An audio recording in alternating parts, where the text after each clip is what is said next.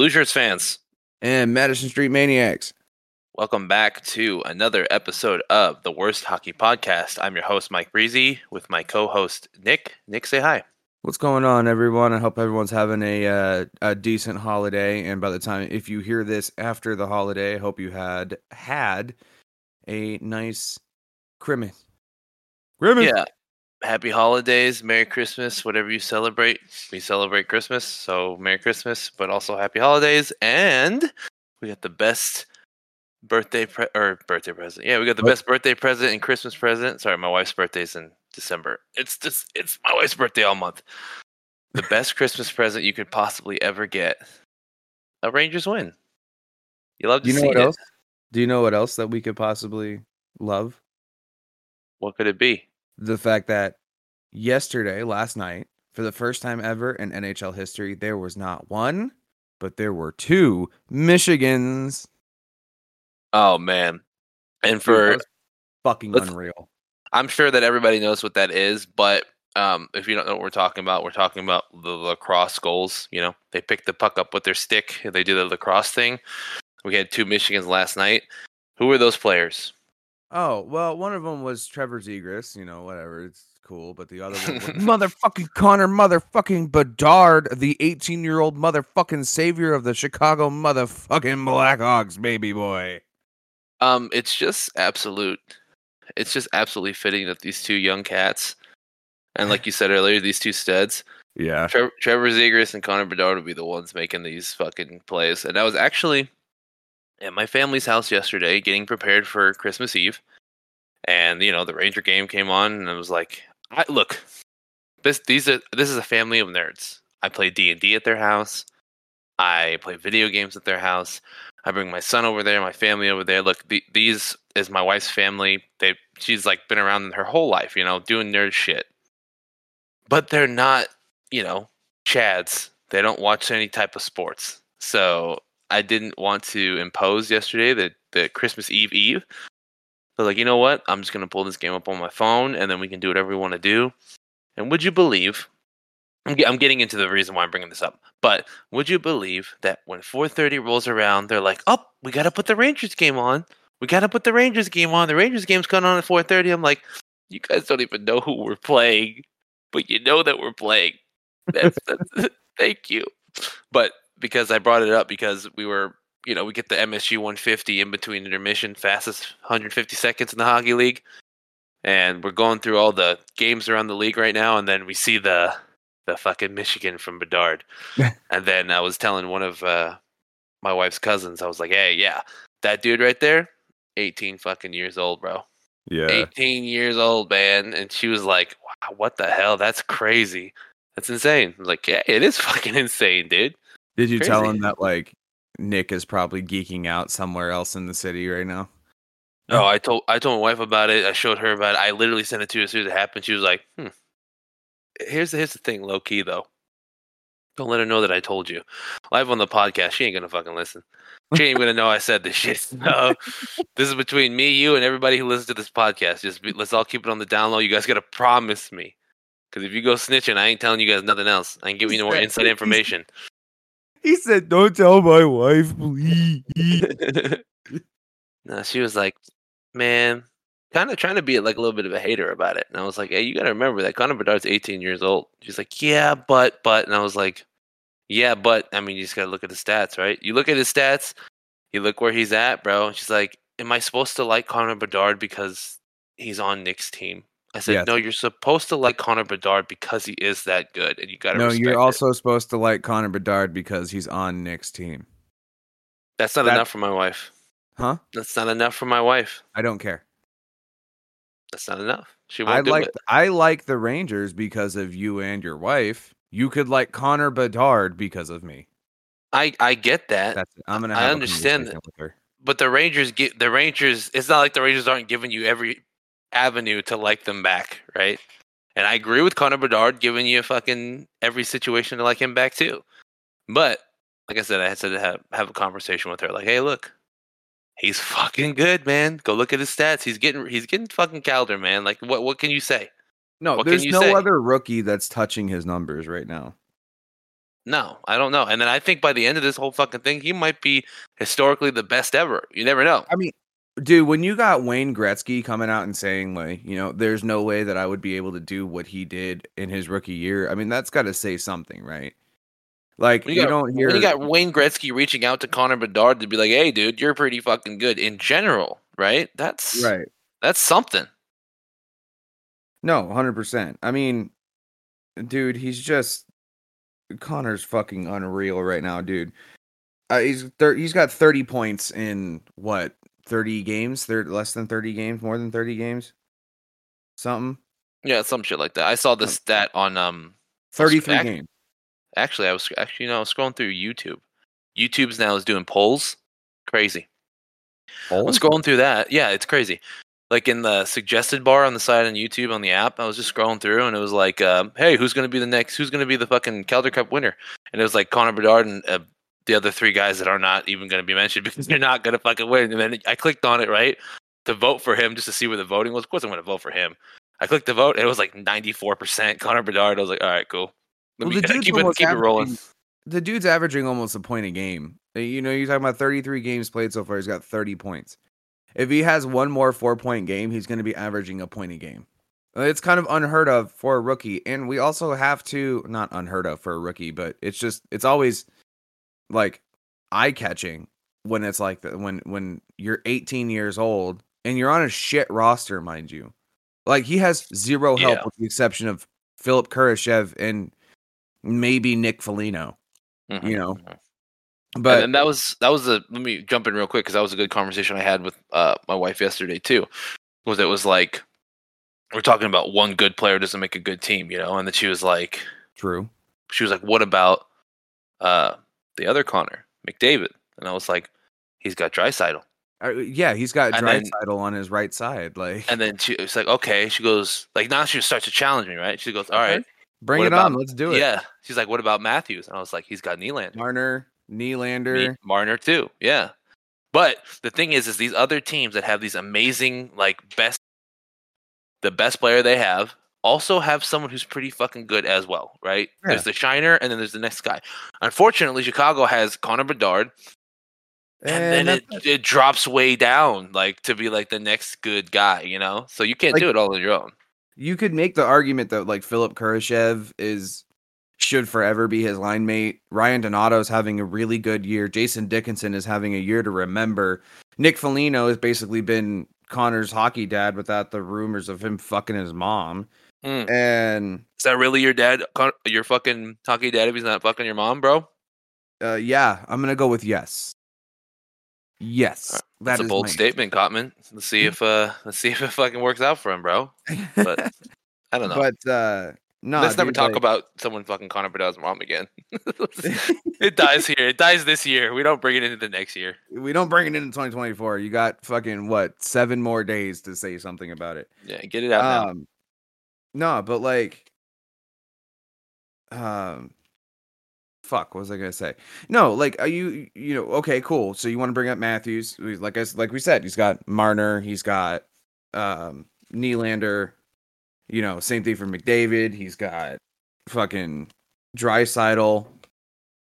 Sidney Crosby's got the other 2/3 of the Holy Trinity. Every one of those players that have been star-studded has that kind of like that X factor next to him, right? Connor Bedard has nobody. Like I said, you can make the argument of Philip Kurashev. If Lucas Reichel is playing up to his potential, then you could say, like, okay, Reichel's got... I feel like if Lucas Reichel is playing up to his potential, he'd be playing on Bedard's line, and both of them would have the same amount of points, and it'd be in the 60s by now. Like, the Hawks, I don't think would be 100%, like, as losing of a team as they are now. That's very fair to say. True. I believe that. I like that. Anyway, moving on. Yeah. I wanted to bring something up to you. I kind of threw it at you a little bit yesterday. So let me break this down, right? Okay, so of course the Michigan goal was absolutely unreal. But here's the bigger problem of last night's Hawks Blues game. The Hawks were 5-2, winning 5-2 going into the third period. Actually, mind you, with 10 minutes left, they were up 5-2. Everything was pointing to the Hawks kind of walking with the game. It's a good bounce back game.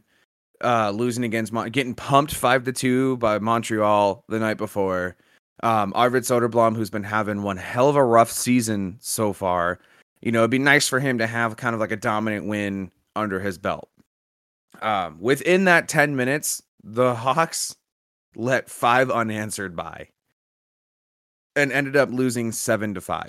Now, the question I am here to ask you, Breeze, and if anyone else listening wants to, have their own conversation, hey, feel free, DM us on Instagram, and I really want to know anyone else's thoughts. So DM us on Instagram, The Worst Hockey Podcast. I want to know what people's thoughts are.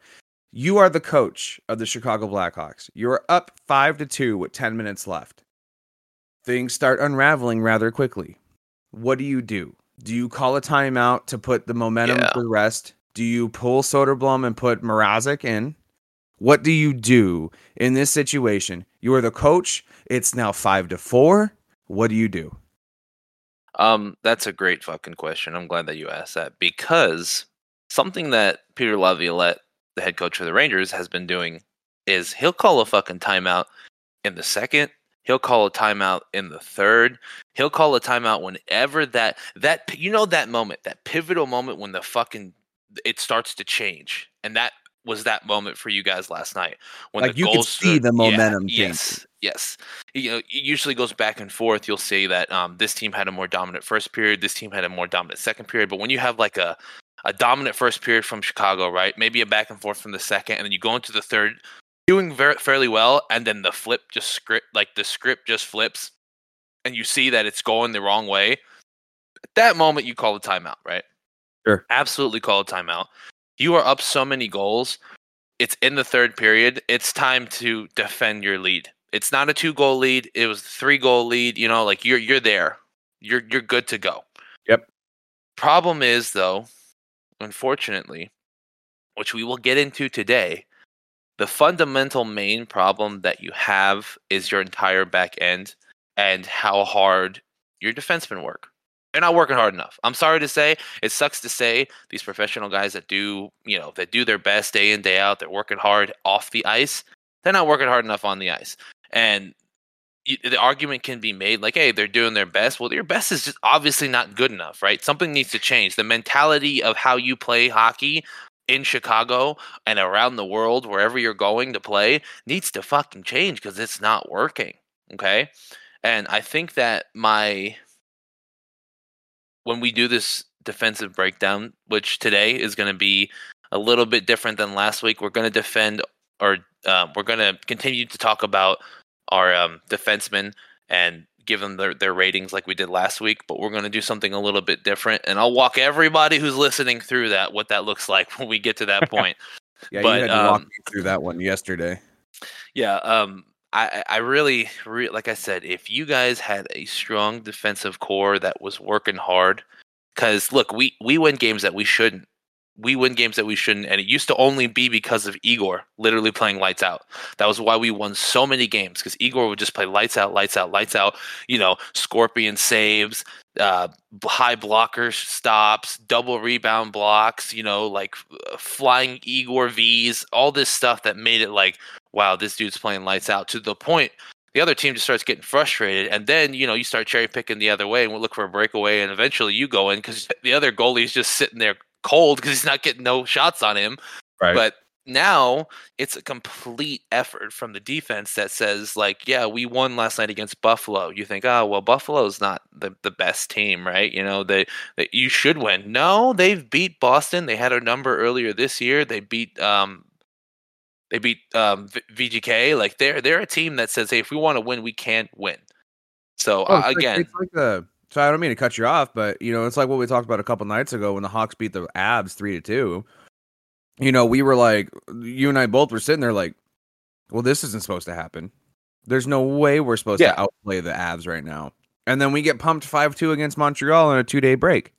So it's like, I really sometimes I hate hockey because I'm sitting there watching. Sure. I'm like, there's no reason. Like, we should not have won against Colorado, but we definitely should have beat Montreal. Well, I mean, the day before we lost to the Oilers, which is an up and down thing, right? They haven't been that great this year, but also they're on their like comeback tour right now. Right. But we did end up losing by 1 goal. We were down 3, and then we brought it back, which I liked. If you're going to lose, make it close, right? Make it competitive. 100%. But again, the Oilers don't have our number. They're not a better team with depth. They have the best player in the world playing on their team. Okay, that's fine, but we have probably the best team in the world spread out across 4 lines, plus defense, plus goalies and a backup. You'd be hard pressed to find another team that has the depth that New York has. So unfortunately, we lost to the Oilers, but you can't win every game, right? Shit happens. It matters how you respond.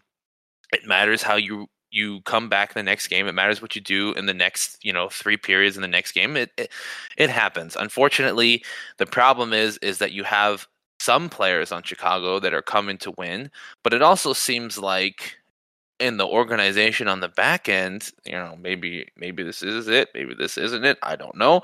Maybe they're taking for another pick and then they're going to try to go for it next year. I don't know what their fucking plans are back there. But again, the defense is the looming issue here that needs to be addressed. And also, your coach has got to put a fire in people's asses. If you respect your coach and he's working for you, you're going to work for him. And then wins just stack up. There's nothing you can do about it. They just happen. No, yeah. Yeah, that's pretty much. So what you're saying is, if you're the coach of the Blackhawks winning 5-2, you're calling all your timeouts. This is what you're saying. Yeah, but I'm calling my timeouts when I need them. I'm not waiting until the last 3 minutes so that we can have a timeout that ready to pull our goalie to go 6-on-5, until we inevitably get scored on an empty net. If you need it at the second period, if you need it 15 minutes into the first, if you need it like wherever you need it, that's the number. Peter Laviolette will call it whenever it's needed. You don't see that very often. I don't know why. I'm sorry. I don't mean to keep cutting you off, bro. I'm sorry. No, it's all right, man. It's Christmas. I'll let it slide. Oh, shut up. I don't know why Luke Richardson didn't. Me personally, I'd have called a timeout when it was 5-4. I'm either calling a timeout when it's 5-4 or I'm pulling Soderblom and I'm putting Mrazek in. Like, yeah, Mrazek might be cold, but he's far more the dynamic goalie and a goalie that I trust in net more than Soderblom for sure. There is across the league. Gerard Gallant did it. They have this notion that this game is going to go the way that it goes, and there's nothing we can do to change it. When the entire mentality of New York for the last 3 seasons has been no quit. You can be down 4 goals. You can be down. You can be against the best team in the division, in the league, whoever it is, right? The mentality is don't quit. Until the third period buzzer goes, you could win this game. Anything can happen. And Peter Laviolette really enforces that with the fact that he will call a timeout in the second period. He will call a timeout 5 minutes in the second period and say, hey, what the fuck are we doing? Yeah. Calm this shit down. Settle it down. Settle your nerves. What are we doing? Catch your breath. Settle your nerves. It's fine. We're going to call this timeout. Just chill the fuck out. Play the game you know how to play. And that's like one thing that I wish the Hawks would encompass. And I know it's really the first year in a rebuilding year. You got your franchise cornerstone. Now we need to start building around him. We have a ton of pieces in the organization that are still yet to even grace the AHL roster. You have like, oh fuck me, I can't remember his name. I think it's Oliver Moore, if I remember correctly. But he's playing college hockey right now, and he is tearing it up for, I think it's Michigan. And you still have him. You have Frank Nazar, who hasn't played yet. You have Jared Tenorti, who's still kind of coming into his own as a defenseman. Like, you have a lot of young pieces. Like, you still have Lucas Reichel, who has not found his game and admittedly has really not lived up to his potential this year. And looking at training camp and watching him in training camp, watching him in preseason, watching him at the tail end of last year, I was thinking like, fuck, dude, this guy's going to be a first liner. And then as soon as we found out that the Hawks were getting the first overall pick, I was like, fuck, dude. I was like, there's Bedard. You're going to put Reichel on his wing. You're going to, you're gonna, either sign a quality centerman and just keep Bedard on a wing, and then put that centerman in between Reichel and Bedard, and this is like your real kids line right here, and it's gonna be disgusting. Like I said at the beginning of the season, I was like, this Hawks team has the ability to shock a lot of people, and for some reason that no quit mentality isn't there yet. I mean, granted, I would say most 90% of the losses that we have are close losses, right? The ones that we battled back, lost by 1 goal, blew a lead here and there, but lost by no more than like 2 goals, right? And like that's been like almost 90% of the losses. If you're gonna lose, make it close. If you're gonna win, stomp out their throats. That's kind of like the thought process I have on that. Yeah, again, that mentality is earned, right? The Rangers earned that mentality that season they went to the Eastern Conference Finals because, look, I'm a fan of New York, okay? I'm an absolute fan of New York. But the problem, yeah, I am. The problem is, though, as of course, I'm going to think with my biasness that Rangers aren't respected. But you got to look at historically for the last few years, right? Team's not making it very far. Team is literally only being carried by Henrik Lundqvist. That can only take you so far, right? Okay. And there is no respect for New York before that season. Okay. Now, across the league, even when they're talking on ESPN, even when they're talking on the NHL Hockey Night shit that they do all the time, now you'll see respect on their name. Now you'll see respect on Artemi's name. Now you'll see respect on Igor's name. But if you watch that season where we made it that far and Igor was playing lights out legendary shit that he was doing, right? There was no respect on their name. Shit was talked all fucking year. Nobody gave the Rangers even an inkling that they'll do anything. Now, of course, they lost to Tampa Bay, but Tampa Bay was a much better team. It's just they were a dynasty team. They were just a team we could not beat. We had no chance to. And we made it as far as we could, just like Florida did, right? On sheer willpower and just having a team rally together and having a fucking awesome goalie take you most of the way. So now recently, the no quit, like I said, has been earned through them knowing that, hey, we're a lot better than people think we are. And now you'd be hard pressed to think that any of the Rangers on their team are not good to exceptional, right? We have players like Jacob Trouba leading hits in the league. I think he's second now. And block shots, I think he's second in the league. With that, Vinny Trocheck is number 1 in the league with faceoffs. Like, I think he just dropped a second. Like, you have these statistics that are Rangers roster guys that are statistically doing better than everyone else in the league, right?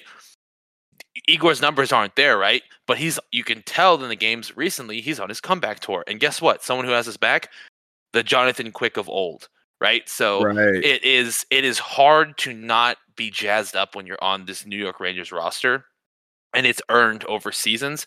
Again, Chicago will get there, but it's almost like they're a new team. It's almost like they're a new franchise. Everything has to be relearned. Everything has to start from ground zero. Yeah, I mean, I've told you that. I've said that on the pod a handful of times. Like, this is like, you have to like treat this Blackhawks team as like a brand new franchise almost, because everyone is new. Not be new to the NHL, but definitely new to this team. You got a brand new GM, a brand new head coach. You have a brand new, like I said, you have a brand new fucking team. You have to treat this. You can't sit there and be like, well, this team, was a dynasty in the 2010s. Like, okay, was. Like, you need to stop living about that. You need to stop drooling for the fact that, Kane is, starting to play like old Kane in Detroit.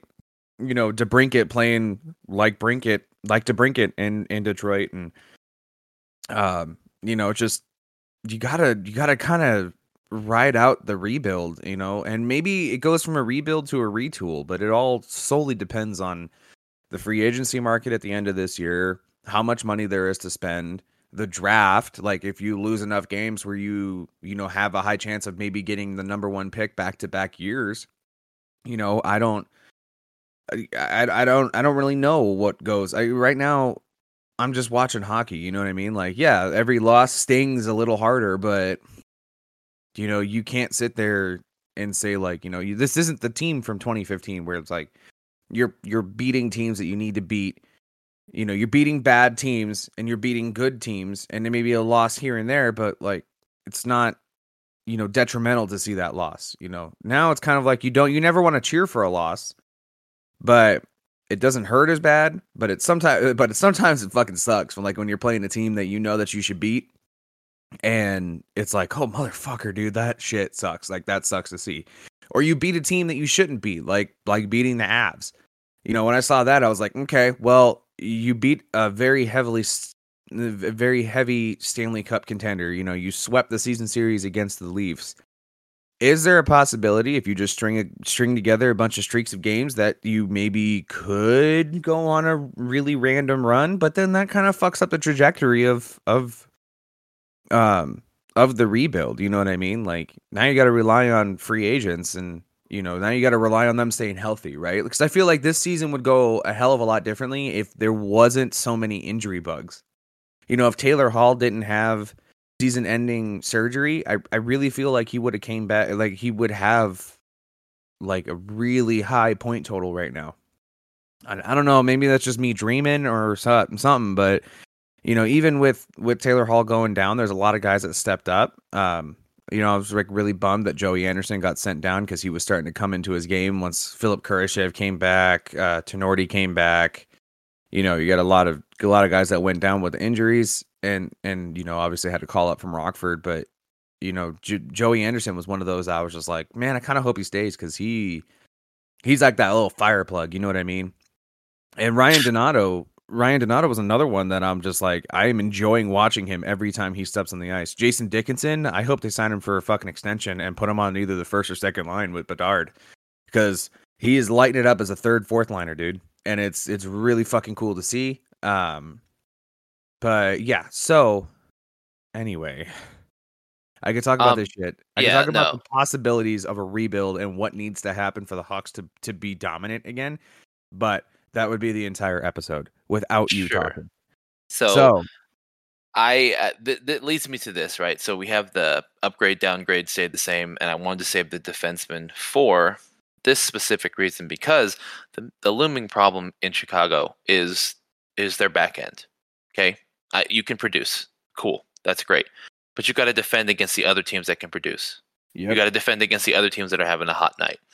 So we're going to work this out together. We're going to walk through it, and we are going to live in a Marvel what if universe where the entire back end for both teams switch. So the New York Rangers defense and goalies switch over to Chicago, and the Chicago's defense and goalies switch over to New York, and we will break down what that looks like together. So firstly, what I'm going to do is talk about my defense and my pairings, just to kind of set the stage so I can give my upgrade, downgrade, or stay the same.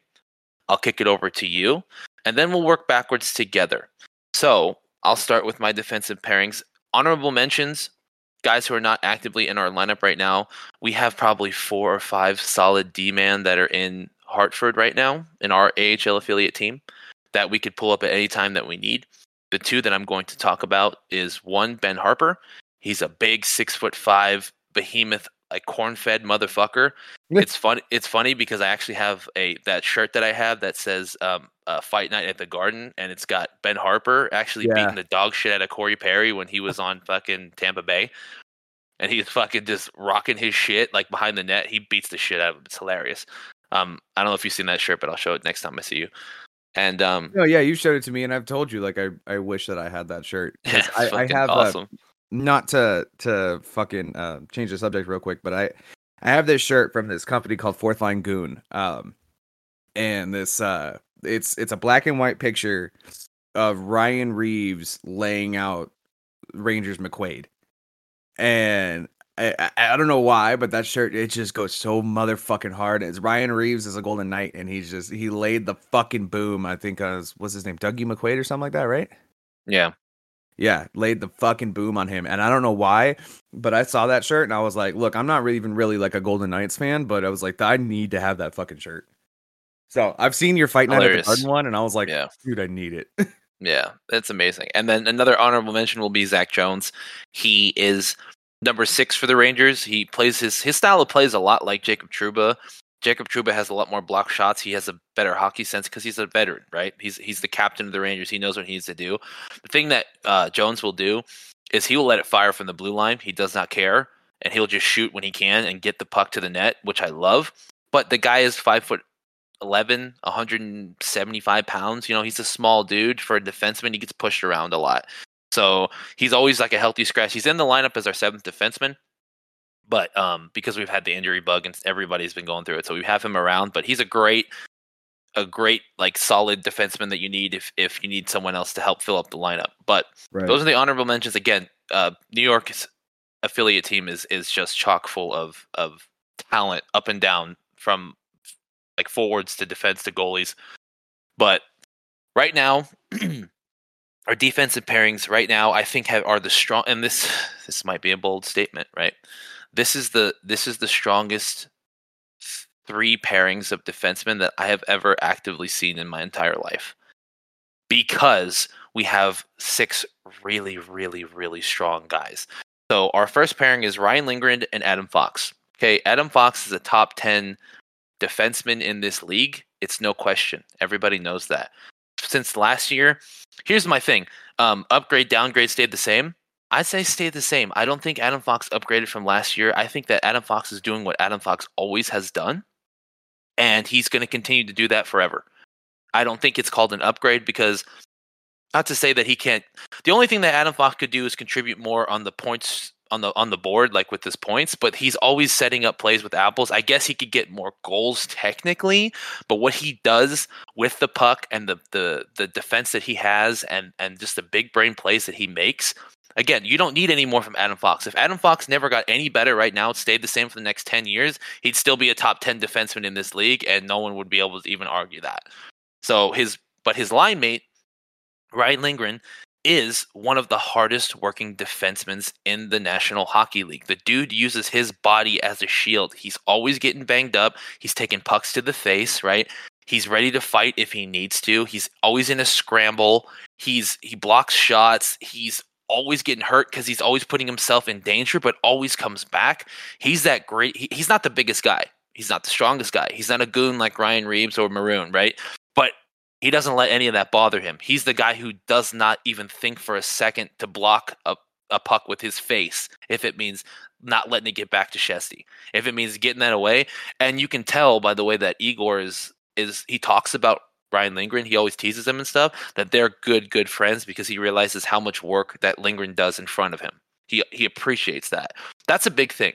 Yeah, your goalie appreciates your defense and your team, but Igor Shesterkin, an arguable top 5 goalie, appreciates Ryan Lindgren's play because he knows how much it helps him be who he is. I think that says something about a defenseman if that is what Igor Shesterkin feels, right? I think his opinion is probably better than ours. But anyway, I think he's an upgrade. I think he's upgraded since last year. I think that he keeps continuing to do more and more. He keeps continuing to block shots and get in those gritty situations. And he fucking scored a goal last night. Defenseman scored a goal last night. It's not unheard of to think that some of these guys will score some goals. And it's getting to that point where we're thinking that, yeah, they might just start scoring more because they just let it fly and they don't give a fuck. And I love that. My second defense pairing is probably our strongest defense pairing, in my opinion. It's Keandre Miller and Jacob Trouba. Again, Jacob Trouba is the captain of the New York Rangers. He leads our team, at least, in block shots. He's always laying hits. You know about the Trouba train. You know what I'm saying? Like, people have gotten tickets and they have taken that ride. He's not afraid to fight when needed. He is not afraid to rally his team when needed. He is not afraid to do what a captain should do. And you can say all the things you want to say about Jacob Trouba, but he is a fucking class act of a guy. I think he's an upgrade because since he's become captain, he's really said, you know what? This means more than anything I've ever done in my hockey career. I have to be the pillar of New York that says, look, I will stand by all the things that I do. I will stand by all the things that I say. And off the ice, the dude does a lot of things for charity. This is not anything to do with his upgrade, but I think he's an upgrade because the way he leads himself. And dude, it's undeniable with this dude's block shots. If for any reason, okay, I'm stroking the dude off. Of course, I love him. I love that fucking man. But block shots speak for itself. That's what he needs to do. He's a defenseman. Fuck the captaincy. Fuck all the other things that he does. He blocks shots. That's just what he does. So I think he's an absolute upgrade. Keandre Miller is a young defenseman. I think he's 22 years old. He's fucking huge. He's probably 6'4", 6'5". The dude is literally fastest. He's so big, right? A lot of things that happen. I'll set the stage for you on a lot of the Keandre Miller plays because it happens one of two ways. Either pucks get deep going the other way, they catch us in a breakaway, and Keandre Miller has to take 2 strides to catch up to whoever he's chasing because he's so fucking large and so strong. He'll take 2 strides and he's on that guy and breaks up a breakaway of a 2-on-1. He makes it a 2-on-2 or whatever he needs to do. Always will do a sliding save. Doesn't care about getting in the mix. Also, when we're on the rush entering in the offensive zone trying to score, Keandre Miller does not hesitate to take his role as defenseman to the net, skate in, get the puck deep, and then rotate back out to defense, which a lot of defensemen don't do. A lot of defensemen like to hang back and defend, which is what they're supposed to do, right? But Keandre Miller walks the line of poke checking in the neutral ice to stop that puck, getting back to defend, but also when there's open ice, taking that puck all the way home to give his team a chance to enter the zone and just establish that presence, and then he'll rotate back because he's so fucking big. It takes him 2 strides, and he's in any zone that he wants to be in. So I think he's an upgrade. He keeps getting better. His high chances for scoring are always there, and he is just a young guy. Like, he hasn't even hit his ceiling yet, in my opinion. I think that he's going to get even better. My third pairing is Braden Schneider and Eric Gustafsson. Braden Schneider is a hard-nosed hockey kid. Again, young guy. He came up 3 seasons ago, scored on his first game as a Ranger, and never went back down to Hartford. He is what they call baby Trouba. His style is a lot like Jacob Trouba's, and he's not going to hesitate to drop gloves with anybody. The dude can fight. Honestly, this young kid can fight. I love a player. If you need, Ken, we'll get into it when we get over to Chicago's, when we flop and start talking about Chicago pairing with Rangers defensemen.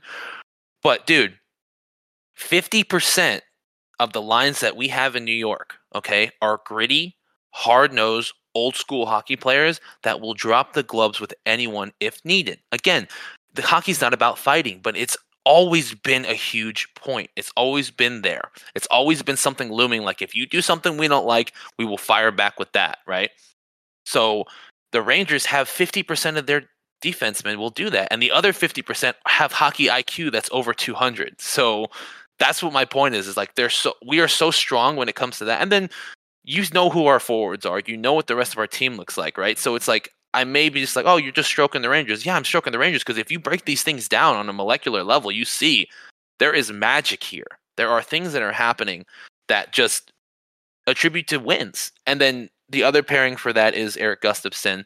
Legend Eric Gustafsson, by the way, came up over to the Rangers this year and has just been keeping in the lineup. There's no way you can take Gustafsson out right now. The things he does, he contributed a lot early on the point spread. He's still contributing a lot defensively. He makes errors.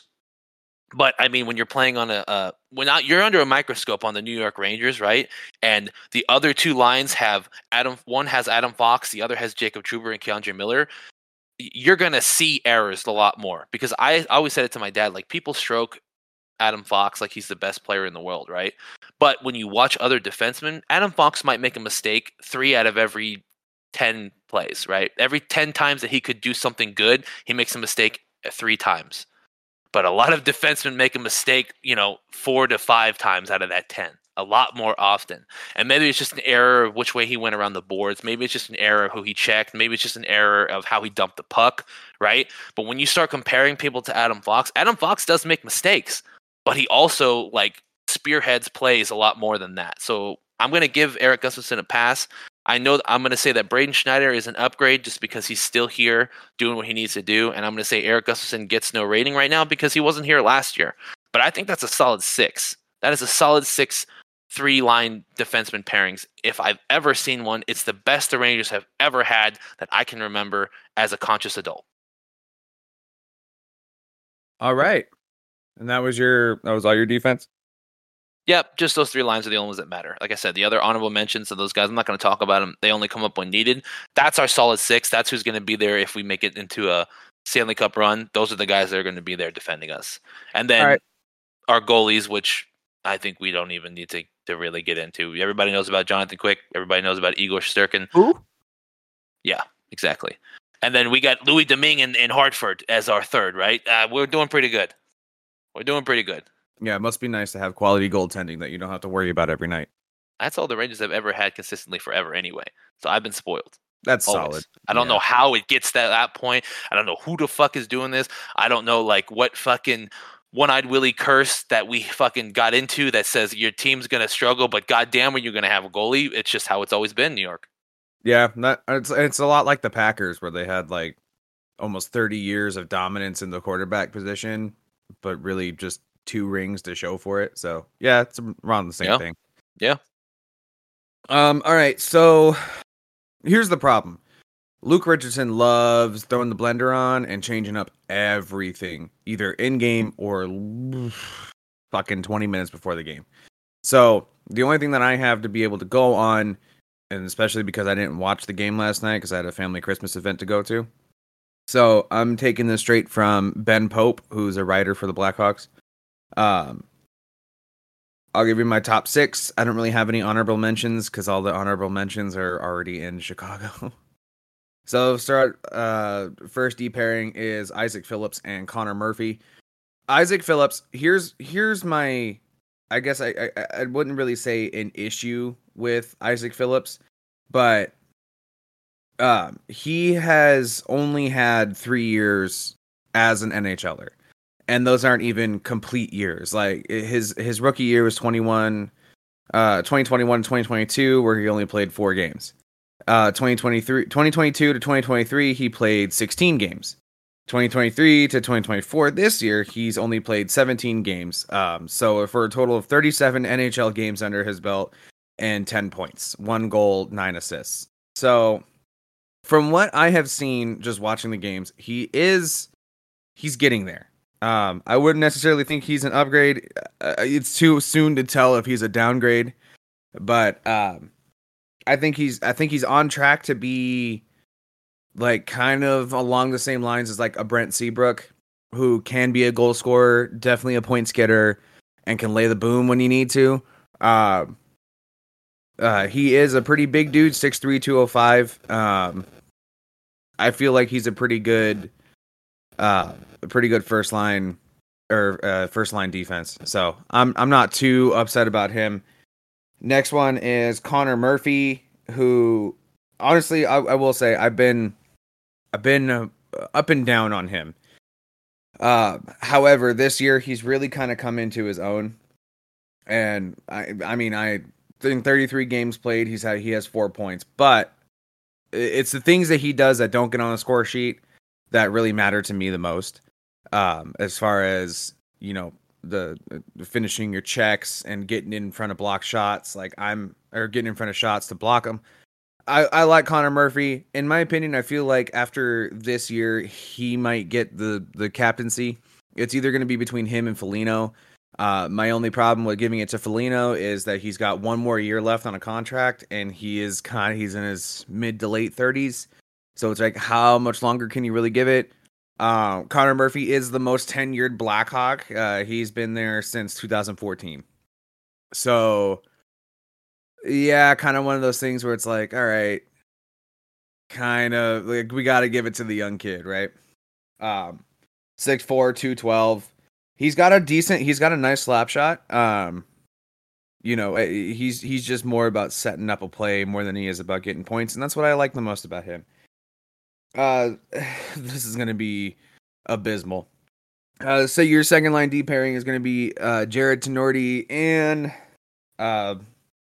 Louis Crevier. So Jared Tenorti, another kind of a Rockford guy. He's not afraid to really lay the fucking hammer down. And that's what I like. I really do like that about him, because as you were saying, like, you know, fighting isn't exactly 100% part of the game, but when it has to happen, it's going to happen. I would love to have Jared Tenorti go to bat more than I would Mackenzie Entwistle. So I'm a big fan of him. He's very physically dominant player, where that he is like a goal scorer, right? Or to set up points or anything like that. Louis Crevier is a rookie. He's only played 5 games. There's really not much to say about him. He is starting to get there. He's fucking 6'7", so you got that big presence on your second line. So, you kind of ride with that. He is kind of coming up into his own a little bit. Like I said, we only had a small sample size of seeing him, but if the sample size is anything that's going to be like full-blown 82 games played, then I think you kind of got a steal, to be honest with you. And lastly, Kevin Korchinski and Nikita Zaitsev. Kevin Korchinski, he's a rookie. He was drafted the same time as Connor Bedard. I feel like he's done well as far as being a defenseman for an NHL team and not in Rockford. He's only 19 years old, so he's got a lot of time to grow. He's done well enough to be promoted to the power play 1. So that should tell you pretty much everything you need to know about Kevin Korchinski. He's good. He did just take an extended break due to the loss of a family member. But I really feel like he's going to be along the lines of like a Duncan Keith. Just a little bit more agility. He's got some wheels on him, which is nice when he needs to come up in a rush. He's got a nasty slap pass that just seems to find the tape every single time. He can really squeeze that or thread the needle. It's nice. He's got, let me see what his points are, because I just feel like it almost looks like every time that there's like either a power play goal or a Connor Bedard goal, he's got a point. So right now he's sitting at 7 points, 2 goals, 5 assists in 27 games played. So he's on track. He's on track to be a pretty decent defenseman. I have high hopes for him. Like I said, I can't really tell you if it's going to be an upgrade or a downgrade. There's just not enough tape in order for me to say that he's going to be that he's an upgrade or a downgrade. I will say though, on a struggling defensive core, definitely an upgrade. His pairing is with Nikita Zaitsev. Kind of a journeyman. He's been around since 2016. He had stints in Toronto, Ottawa, and Chicago. This year so far, he's got 1 goal, 4 assists, and 1 own goal. I just felt like that was really funny to mention. So he's sitting around 5 points right now. I don't know really what to say if I want to call him an upgrade or a downgrade. He has potential to be an upgrade, but he has a lot of potential to be a downgrade. I need to see how this year plays out before I can give that like an actual grading system. But he's been halfway decent so far. He makes kind of like rookie mistakes that you would see, like turnovers in the neutral zone, turnovers in the offensive zone, trying to break out. Not really 100% of what I would expect your third line to be, but also kind of on point. Does this make any sense? Like, you don't want him to be like you're looking at him and be like, man, I didn't expect this from a third liner, but then you look at him again and be like, okay, I kind of did expect it from a third liner. Like, yeah, it's kind of how I felt about. I didn't give him as much flack as the entire rest of the Rangers like organization everywhere did, but Blake Wheeler, you expect a captain for Winnipeg to come in and play hard, and he did play hard, but they expected a little bit more from him, and now more recently he's contributing on the points. In the points department, but you just expect the fact that he's been in the league is enough to make him do things. Yeah. And sometimes it doesn't work because it's not jiving. I'd say in the case of Wheeler, this is off topic, but in the case of Wheeler, he's found his spot. He's found it on the top 3 with Mika and Kreider, and that's where he likes to live because the style that he plays is not a risky style. He controls the puck and gets it where it needs to go. So he's found his place. And, those journeyman guys that have been around, and in Wheeler's case, veteran guys that have been around, those guys, it's hard for them to switch off what they used to be, I would say.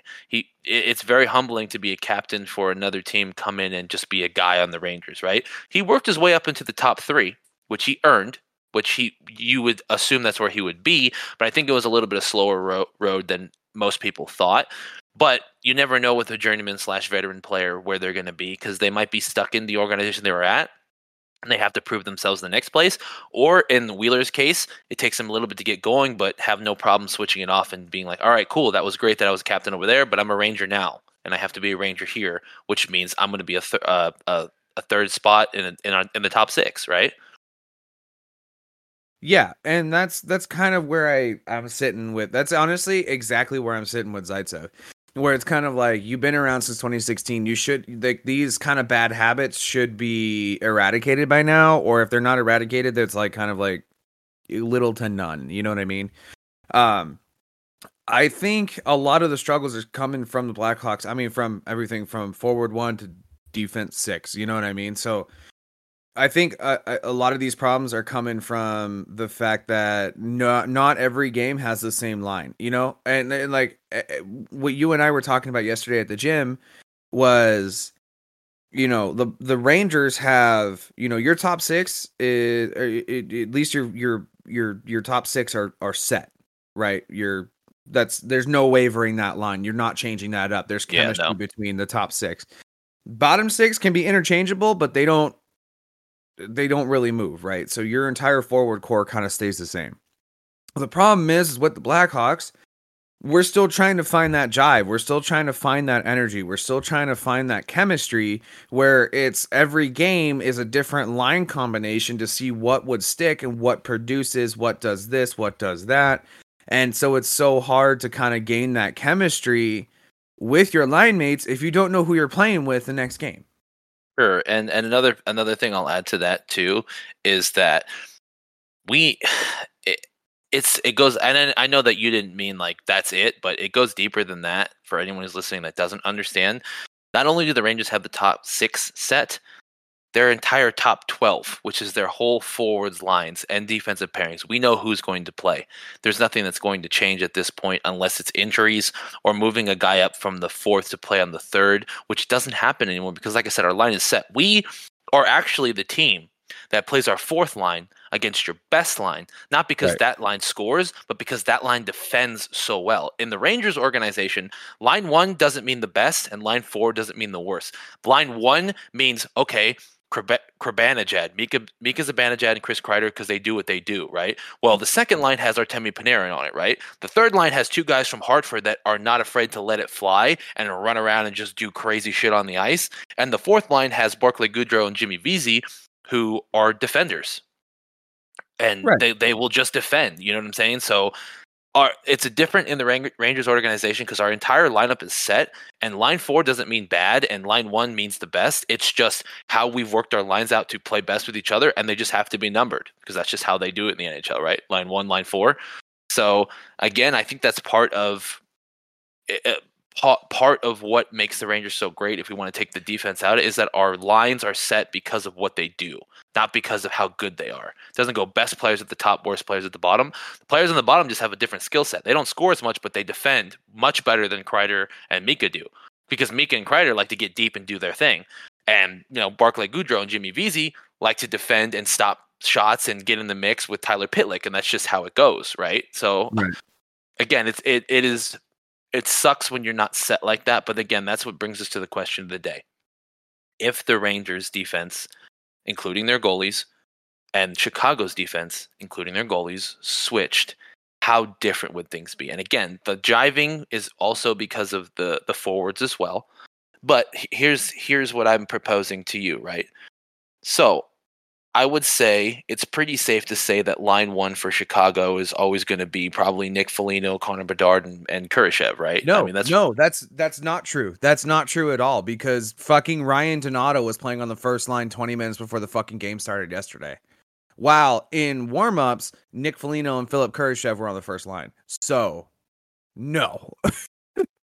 This is what I'm talking about. This is the blender bullshit. There's an even deeper fucking issue here that needs to be talked about then.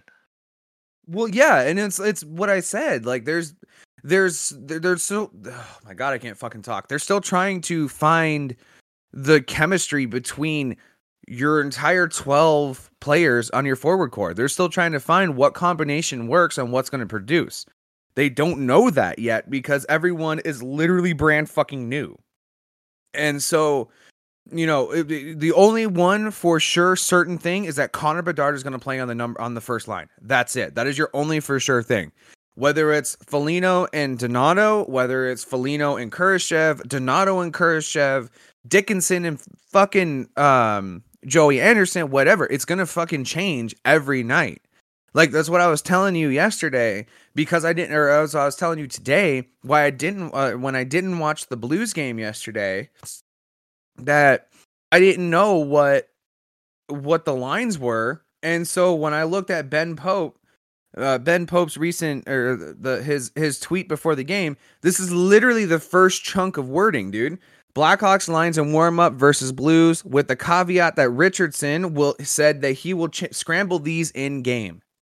So there is nothing that remains like for sure, for certain, of what your forwards are going to look like day in, day out. The top line last night was Foligno, Bedard, and Kurashev. Second line was Bolivier, Dickinson, and Radish. Donato, Entwistle, Blackwell, and Reichel, Gutman, and Reese Johnson.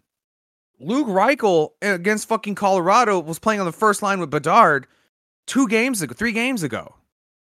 And now he's a fourth liner. You know what I mean? Ryan Donato, who was in warmups, was a fucking third liner, was playing on the first line with Bedard last night. And this is the same lineup that played against the fucking Blues last night. So there is nothing on it that is showing that these lines are set. Like I said, the only thing for sure that is absolutely certain is that Bedard is playing on the first line, and that's it. That pairing that you just gave me, those 4 lines, is, in my opinion, that's how it has to be. Foligno, Bedard, Kurashev have to play together. And you got to give them time to jive. You have to. I don't give a fuck what your bottom 9 looks like, right? I don't care. But you got to give Foligno, Bedard, and Kurashev a chance to play. That's what has to happen. Your coach, your staffing is not doing anyone a service by scrambling it up so much. It's not working. You have to give these guys a chance to fucking work together. And I didn't realize it was that bad. Like, I didn't realize it was that crazy. Yeah, it's every game is something fucking different. If I had time to pull up Montreal, the line, the roster, fucking goddamn it, dude, the lines against Montreal, they'd be completely different than what was put on the ice last night. Completely different. Like I said, dude, Lucas Reichel was a first liner against Colorado. He was on the fourth line yesterday. Let's play it this way, okay? Let's pretend that Foligno, Bedard, Kurashev play together all the time. Let's lock that line in as line 1, okay? And I love that. Real quick, I'm sorry, but I love that is the first line. You have the veteran presence, you have your 18-year-old superstar, and then you have a guy who is an absolute fucking workhorse that deserves to play on the first line. I would absolutely love if Richardson would stop fucking with that first line and keep it Foligno, Bedard, and Kurashev. Would absolutely love that.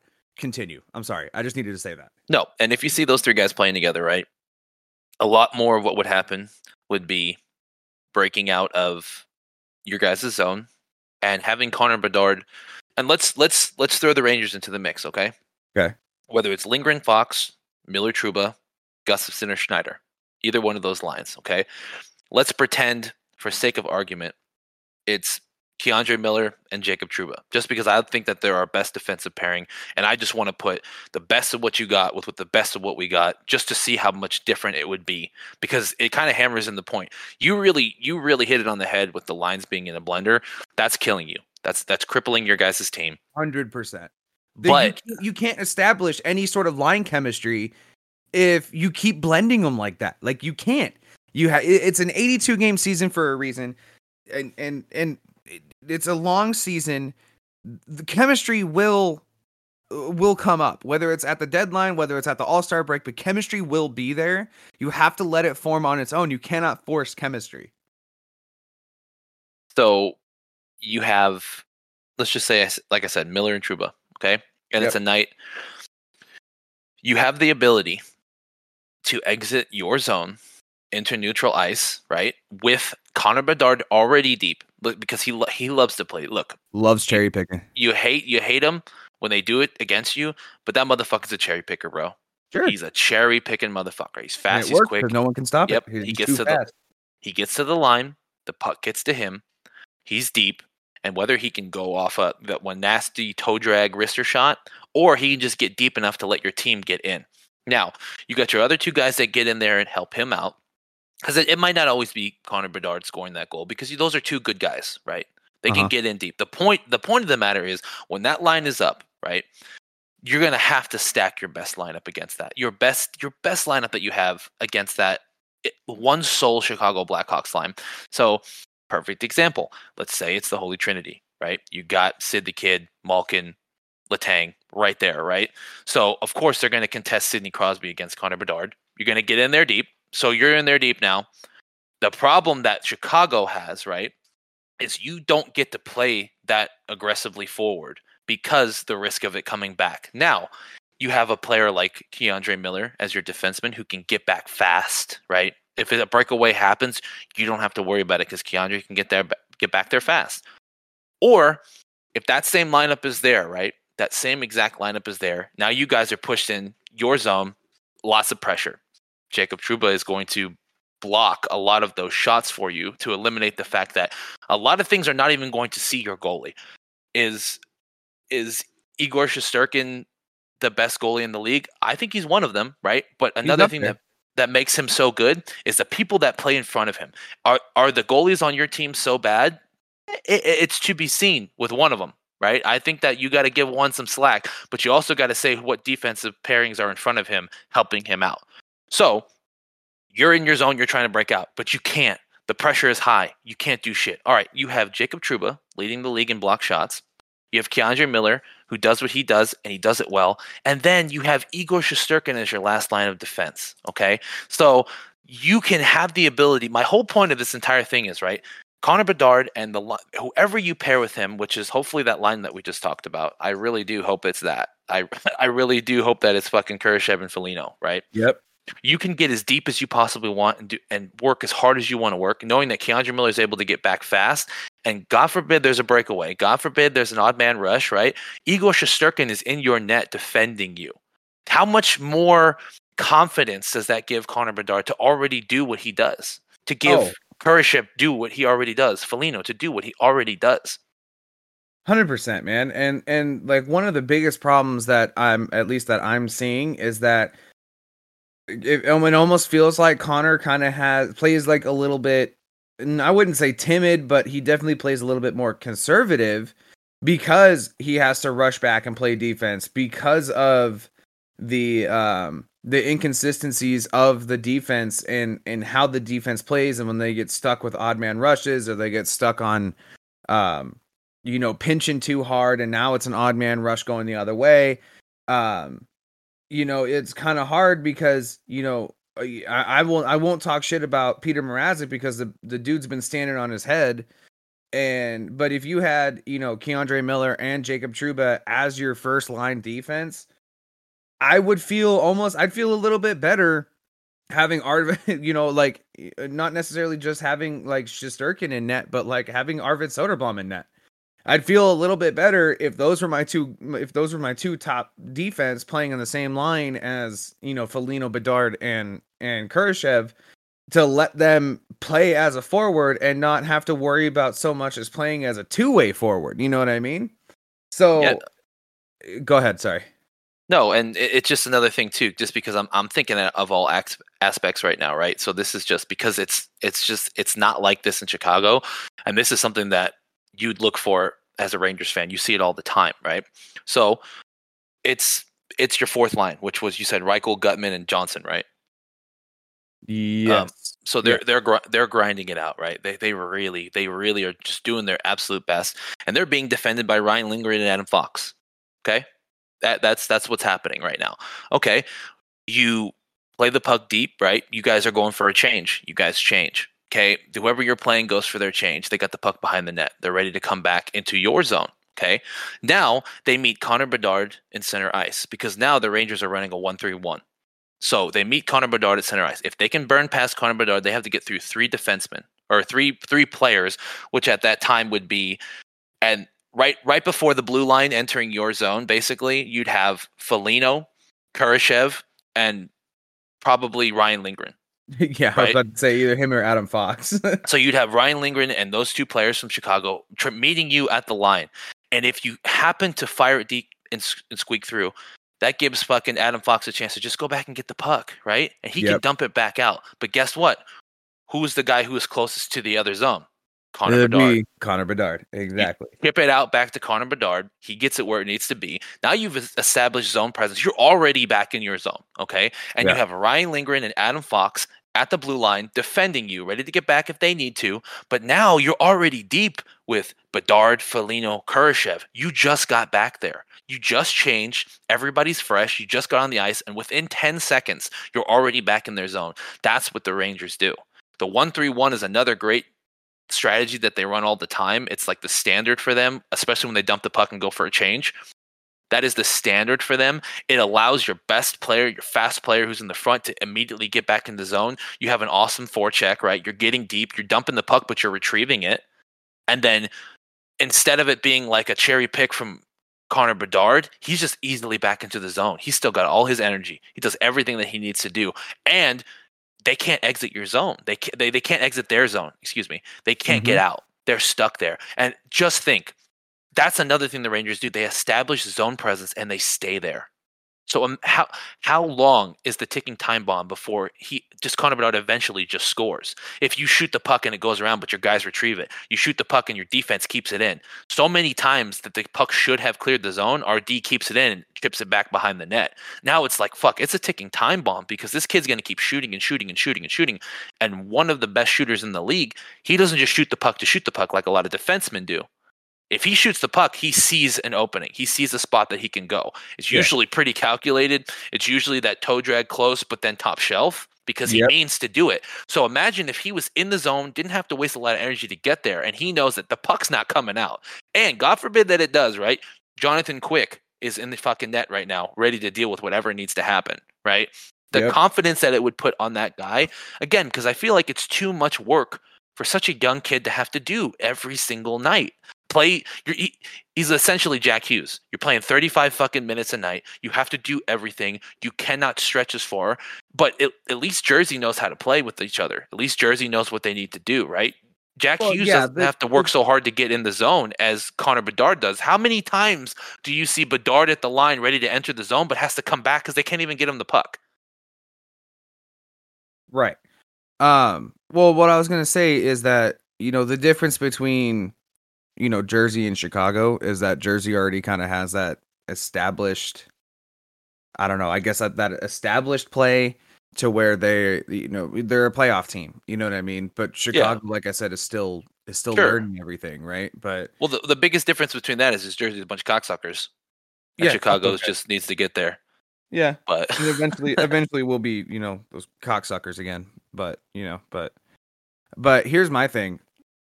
I agree with literally everything that you said, where you're giving Connor Bedard almost a chance to just play forward, just have fun, score goals, score fucking 150 goals. I don't care. We're giving you that opportunity, right? Now, so that's your first line, right? So you were saying like what, like Trouba and Miller on your first line? Trouba and Miller would be your second defensive pairing. Okay. I use them as an example because that's the extreme. Keandre Miller can get back. Here's the thing that I've noticed with New York's defense,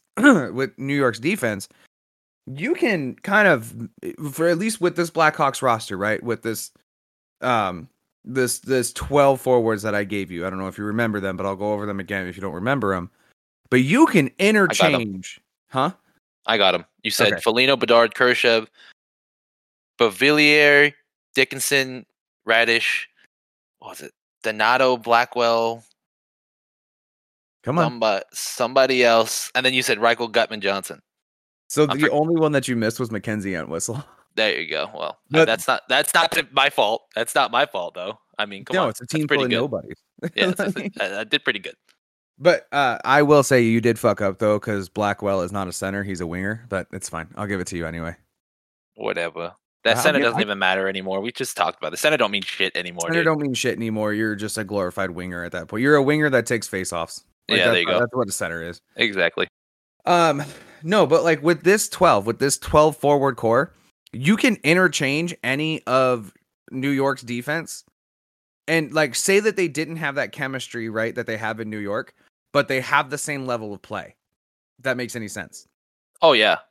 All the time, dude. I'm sorry to interrupt, but all the time, my dad would say, you got to break up Keandre Miller and Jacob Trouba.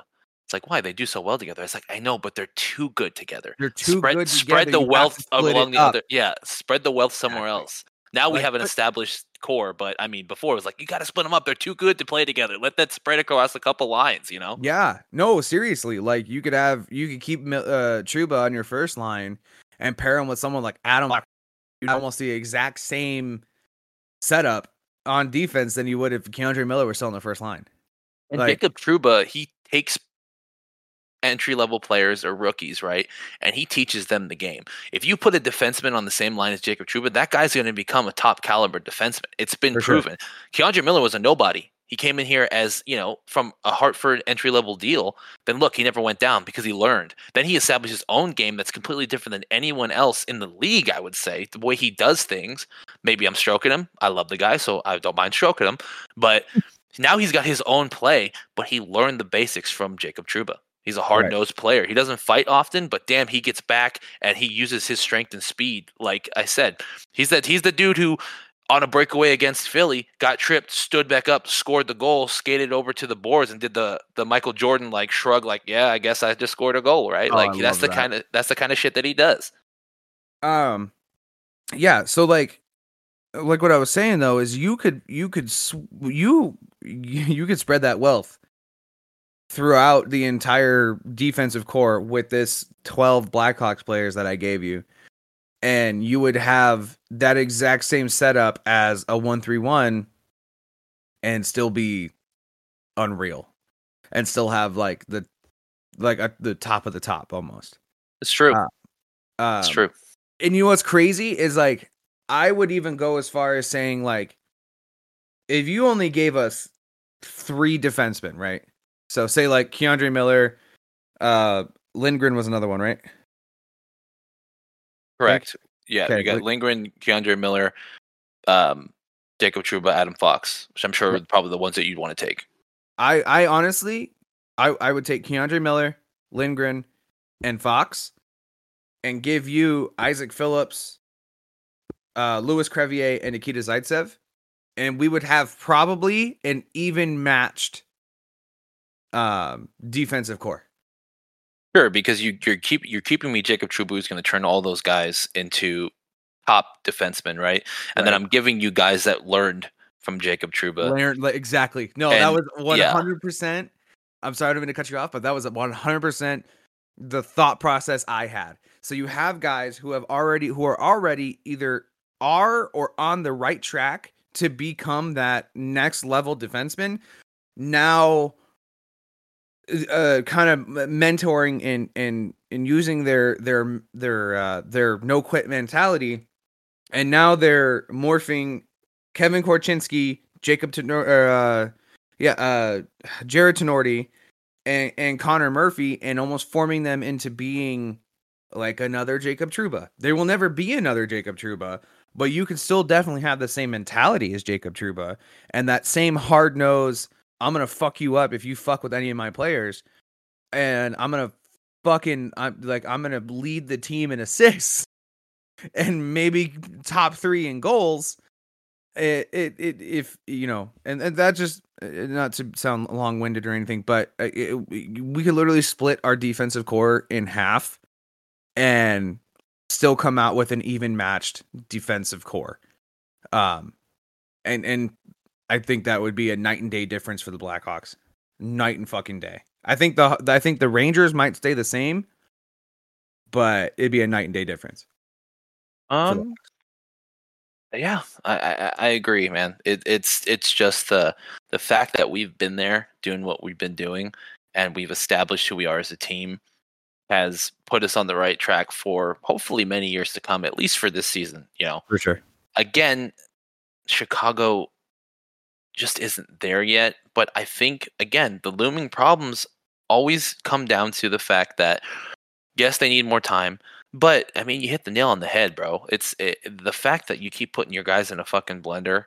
It's not going to work out for you. But if you took the skill of some of your players, right?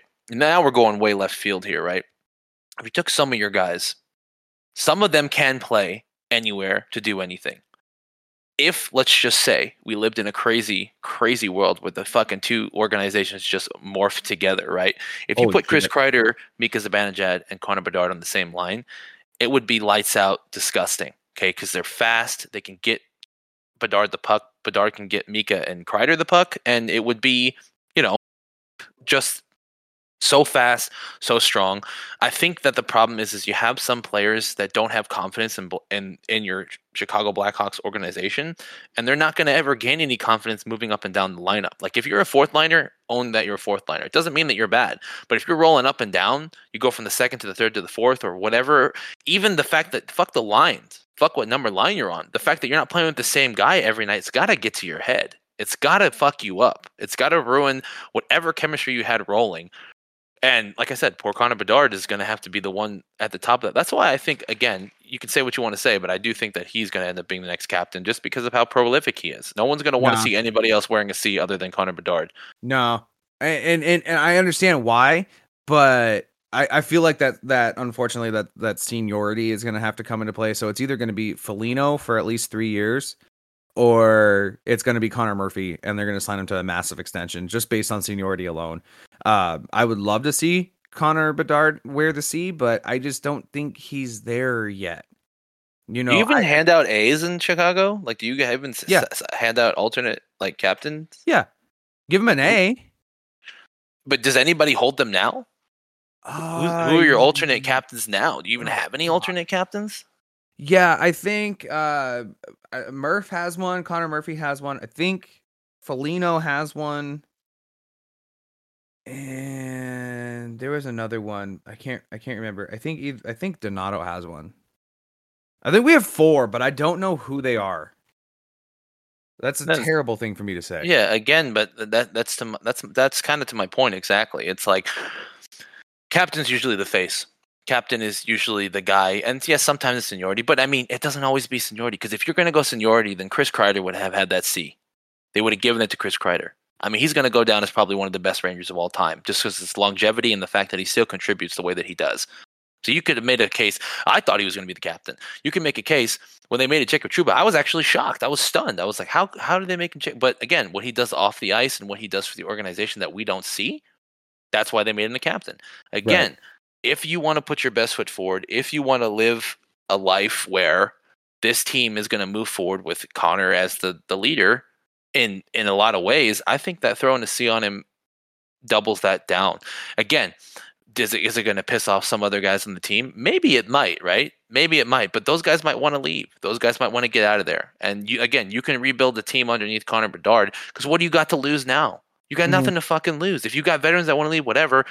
We all know that it's about going to Rockford and pulling those guys up and literally developing them into what you need. It's not about grabbing fucking veterans and shit. It's not about that anymore. It's about developing the prospects that can actually get there for cheap, so you can afford to do these things later on down the line. You can afford to re-sign Connor Bedard later when his contract comes up. You can afford to get a good goalie and pay for him, or at least a solid backup if one of your goalies is doing well, and have that, those goalies in the back. You can afford to pick up, Louis Domingue, or you could have afforded to grab Alexander Georgiev and let him be your goalie. Like, that's what you need. A goalie that's locked in, make Connor the C. Anybody who wants to leave, let him leave, open up cap space, and just work it out. I'm sure there's going to be a lot of kids that coming up that are young guys that want to play with Connor Bedard, and they're going to work hard to make that happen. Again, you got nothing else to lose. Yeah, I mean, hey, just so you know, as of right now, the Hawks name Seth Jones, Connor Bedard, and Nick Foligno as an alternate captain, with Seth Jones and Connor Murphy. Did I say Connor Bedard earlier? Yes, you did. My bad. No, Connor Murphy as permanent alternate captains, and then it was Nick Foligno for sure has one, and Corey Perry had one, but obviously we know how that one ended. Yeah, I don't know where to sit right now for the Hawks and what the future holds. I would say I don't really think Bedard should have the C yet. I'd say give him at least another year. I mean, granted, no one's going to wear the C for the rest of the year, just out of respect for Taze. But I don't know, man. Maybe give him an A next year. Give him an alternate next year. I'm believing that it's you're already going to go through a multi-year, strenuous shit needs to happen type of situation rebuild for Chicago. Why waste any more time? I mean, double down, lock in what you believe to be the future. If Connor Bedard is your future, give him the C now. I get he's a kid. I get he's 18 years old. I understand that, right? And a lot of people are going to say some things about him because he's getting the C that he's undeserving. But if you want to look at who's working, if you want to look who's contributing, if you want to look at who's doing what's right, yes, maybe giving it to him the second season is a little too quick. But I don't think anybody else on the team deserves it either. So it's either name him captain next year or wait. Tay's got it his second year. Yeah. Like I said, it's not impossible. It's not that it can't happen. But again, if he's the face of your organization if he's going to be winning, Calder, and he's going to be doing all these things right early, like, okay, double down on that. Like, okay, this is who you are, then be that.